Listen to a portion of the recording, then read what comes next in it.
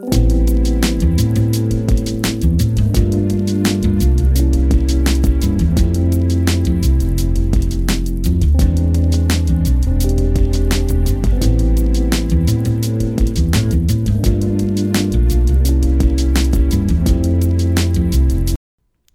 to episode 7 of the New Balances podcast. I'm your host, Adam, and I'll be by myself today. So, talking in a monologue fashion is not really something I enjoy doing because I never know how good the content is going to be when it's just talking to myself, and about things that are going on in my world.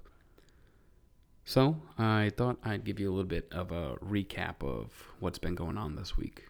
I've been working a lot on top of my 9-to-5 job. I also work as a umpire in a social sports league here in the Boston area. And we've had a lot of opening leagues of this week. So I've had to do my part in trying to train people and get them ready to take on their own softball leagues. And then also having to help my wife in getting things ready around the house.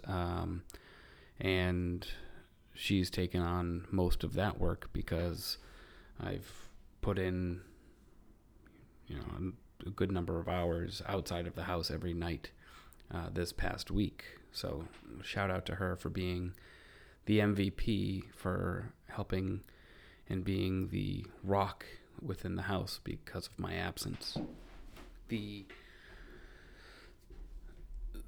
dynamic duo, me and my wife, the way that we are able to play off of each other and balance each other out will never cease to amaze me because of the team effort. When one person might not be able to give as much of themselves, the other one is able to take up where the other is lacking and really keep the team afloat. So it's always a win in the win-loss column, because the other one steps up when the other one can't step up. So that team effort and teamwork really comes into great, it manifests itself greatly. And I think that's an awesome testament to marriage and to any healthy relationship, because of what marriage obviously is, but also it goes to show you what love is. You love someone enough, you're going to just always be there for them and try to do your best to do what you can to absolutely make their life just a little bit easier.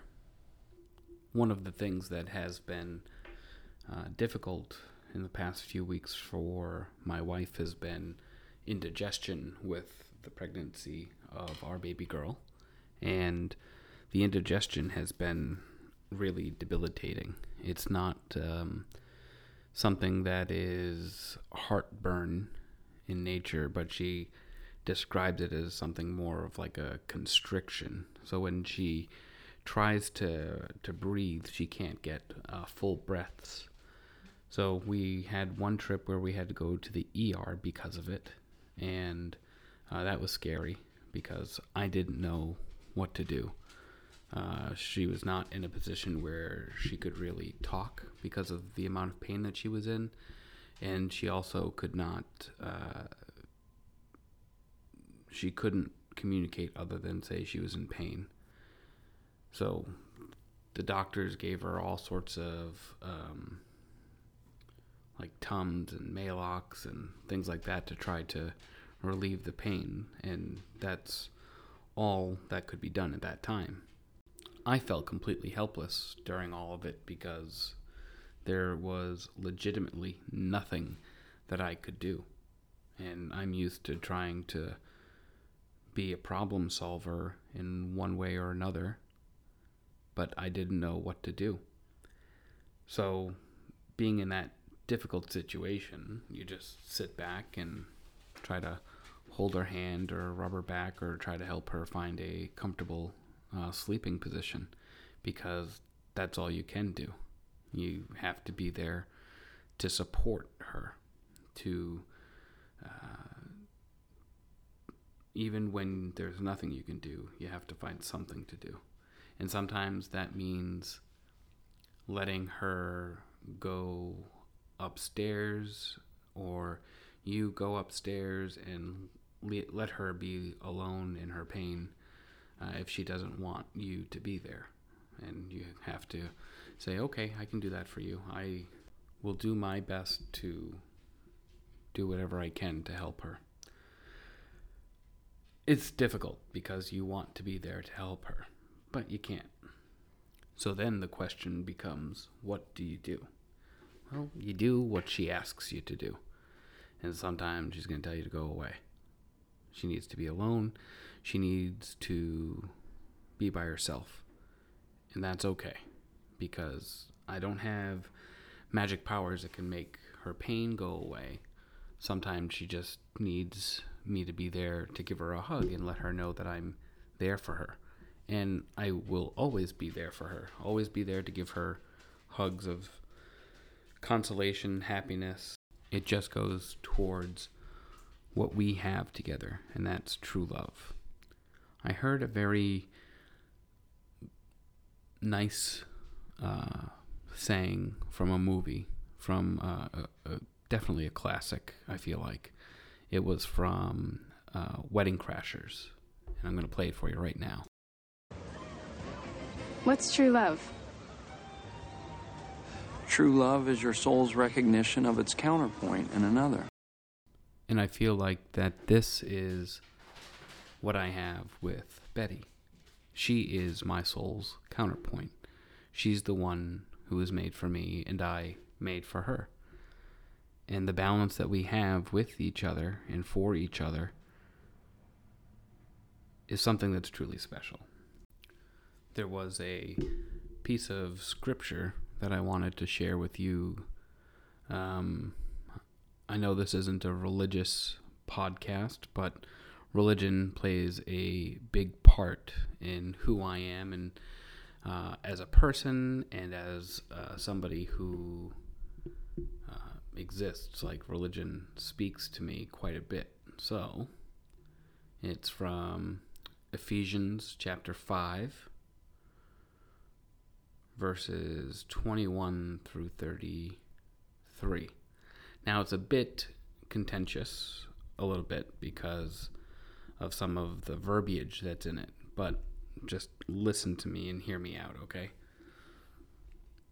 So, this is St. Paul's letter to the Ephesians. Be subordinate to one another, out of reverence for Christ. Wives should be subordinate to their husbands, as to the Lord. For the husband is the head of his wife, just as Christ is the head of the church, he himself the Savior of the body. As the church is subordinate to Christ, so wives should be subordinate to their husbands in everything. Husbands, love your wives, even as Christ loved the church, and handed himself over for her, to sanctify her, cleansing her by the bath of water with the word, that he might present to himself the church in splendor, without spot or wrinkle or any such thing, that she might be holy and without blemish. So also husbands should love their wives as their own bodies. He who loves his wife loves himself. For no one hates his own flesh, but rather nourishes and cherishes it, even as Christ does the church, because we are members of his body. For this reason a man shall leave his father and his mother, and be joined to his wife, and the two shall become one flesh. This is a great mystery, but I speak in reference to Christ and the church. In any case, each one of you should love his wife as himself, and the wife should respect her husband. So when we look at this, right, we're talking about Paul writing a letter to the people of Ephesus, the Ephesians, and he's exhorting married Christians to a strong mutual love, holding that marriage is this divine institution. And Paul sees this Christian marriage as taking on a new meaning, symbolic of the intimate relationship of love between Christ and the church. The wife should serve her husband in the same spirit of the church's service to Christ, right? And the husband should care for his wife with the devotion of Christ to the church. So, we, the church, serve Christ in going out and doing what he asked us to do, in going out to make disciples of all the nations, baptizing in the name of the Father and the Son and the Holy Spirit, in living out that mission of discipleship and sanctification. The marriage element that Betty and I share is one of self-sacrificial service to one another, where we take up the other's, cross, their burdens upon each other when the other one doesn't have the strength to do it. And likewise, on the other side of that coin, where the husband loves his wife as the way Christ loved his church, meaning that we go and offer completely of ourselves to the point of death to love our wives. Okay, so we are constantly going towards the very love that Christ had for the church. And it's kind of hard to wrap your head around, but the love that we're referring to is something that is beyond what our ordinary measure would be able to comprehend, because it's a divine love. It's something that we are constantly striving towards, but are always going to fall short of. This perfect love to be able to constantly give of ourselves to the point of death for the other person. Now, I'm not saying that, I'm going to be dramatic and say to Betty, I'm going to die for you today. I love you so much, I'm going to die. No. What I'm saying is, I'm going to continue to work through your pain. I'm going to continue to work through my pain. I'm going to work through my shortcomings to love you better, to better support you, to better be there for you, to do whatever I can for us and for our baby. I'm going to work by the sweat of my brow to make sure that we have what we need. And in doing so, we have this partnership because, frankly, I think she's got the hardest job of all. The job of motherhood, the job of growing and developing a child within her. The amount of energy that is expended by the body just for the sake of growing a child. The fact that she has to grow new organs to help sustain the pregnancy, to help our baby grow.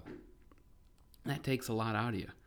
That takes a lot of energy. There's a lot of tiredness. There's a lot of frustration. There's a lot of wanting to do things but not being able to have the energy to actually do those things.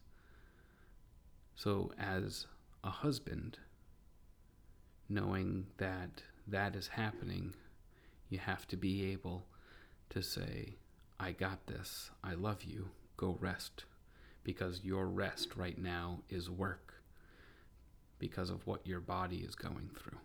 So go and rest. So when I sit back and think about adapting and overcoming to difficult scenarios or circumstances, I think about my own inadequacies at being a husband and father. And there are some things that you have to realize you're just not able to have control over. I don't have control over my wife's indigestion. I have control of how I can react to my wife's indigestion. And sometimes that means being there for her, and sometimes that means going away into another room or doing what I can to offer her comfort. So, the little things in life that we learn from and adapt to can teach us to be there for each other. I'm going to end the episode with some questions that I submitted or that people submitted to an Ask Me Anything that I posted last weekend. So the first question comes from a former student down in Louisiana. Wasn't one of my students, but was a student at the Sisters School next to Archbishop Shaw, where I was assigned. She asked, what was my favorite part and how was the transition out of seminary into regular life and marriage? Well, my favorite part, I would have to say, was being down in Marrero. That was by far the most favorite time of my 10 years in religious life. Getting to meet all the people there on the West Bank, which is and will always be the best bank, was my most favorite part because of the experiences that I got to have while I was down there, to experience the culture and the food and the people. And then the transition into the regular life and then into marriage and now preparing for a family has been awesome and interesting because it's going on for 4 years now in trying to figure life out. And I feel like I have figured life out because I'm married. And I know that that's my vocation. And in knowing that vocation, I know that I can continue to go forward with that and just try to be a better person, a better husband, and a better father, and continually strive to be better in those things. Do I suck at it sometimes? Yes, but tomorrow's a new day, and I promise to do better. Another question we got was from one of my former classmates at Seton Hall University. He's a newly ordained priest by the name of Father Lynx, and he asked, did you ever come across a guy who spoke French? I never really experienced him speaking French, but I know that he is very into Parisian culture, which is interesting because I think he's of Cuban descent and speaks Spanish as well. So he's trilingual. Very smart guy. Love to hang out with him. And hopefully one day we can grab a drink if you're ever up here in Boston or if I'm down in Newark. Another person who I met early on back in, I want to say, the mid-2000s, maybe 2007-ish, was a friend of mine named Melissa from South Jersey, who wrote and asked, do you feel like you had good personal formation? And do they talk a lot about abuse? So I feel like I did have a lot of good personal formation. And the formation that I received in the seminary was something that will and has helped me in who I am today as just regular Adam out in the world. I feel like that formation only makes me a better man, someone who's striving to be better with each passing day. And yes, they did talk about the sexual abuse crisis, and we had seminars and lectures and PowerPoints about it on how to create a safe environment. So things that weren't available when the abuse was happening, they didn't necessarily know what they were looking for. When you think about what an abuser is, you don't necessarily know what their tendencies might be. So they gave us some formation in trying to being able to identify those characteristics so that we could be on the lookout for predatory behavior. And the last question that got submitted was by one of my former Salesian classmates, a young guy by the name of Ronnie Chauka. He said, "Why were you never able to wake up to your alarm clock?" And I think the answer to that is because I'm a heavy sleeper. If I get to a point where my alarm is repetitious, my brain learns to block the sound out. And in blocking the sound out, I just would ignore it. It would wake up everybody else around me. They're in the house in Orange, New Jersey. So you're welcome for waking you up. And then you guys could wake me up because I would hear the knocking at the door, and then I would wake up. So really, it was just a pre-alarm to wake up everyone around me who could then wake me up. And that was my community service for the day. So you're welcome. And on next week's episode of the New Balances podcast, I will be joined by Ronnie, and we will talk about some of our time in seminary together.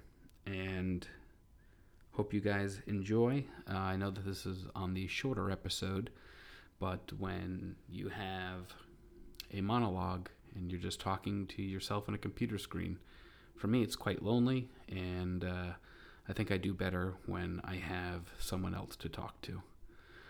I will talk to you guys next week. Have a great week. Bye.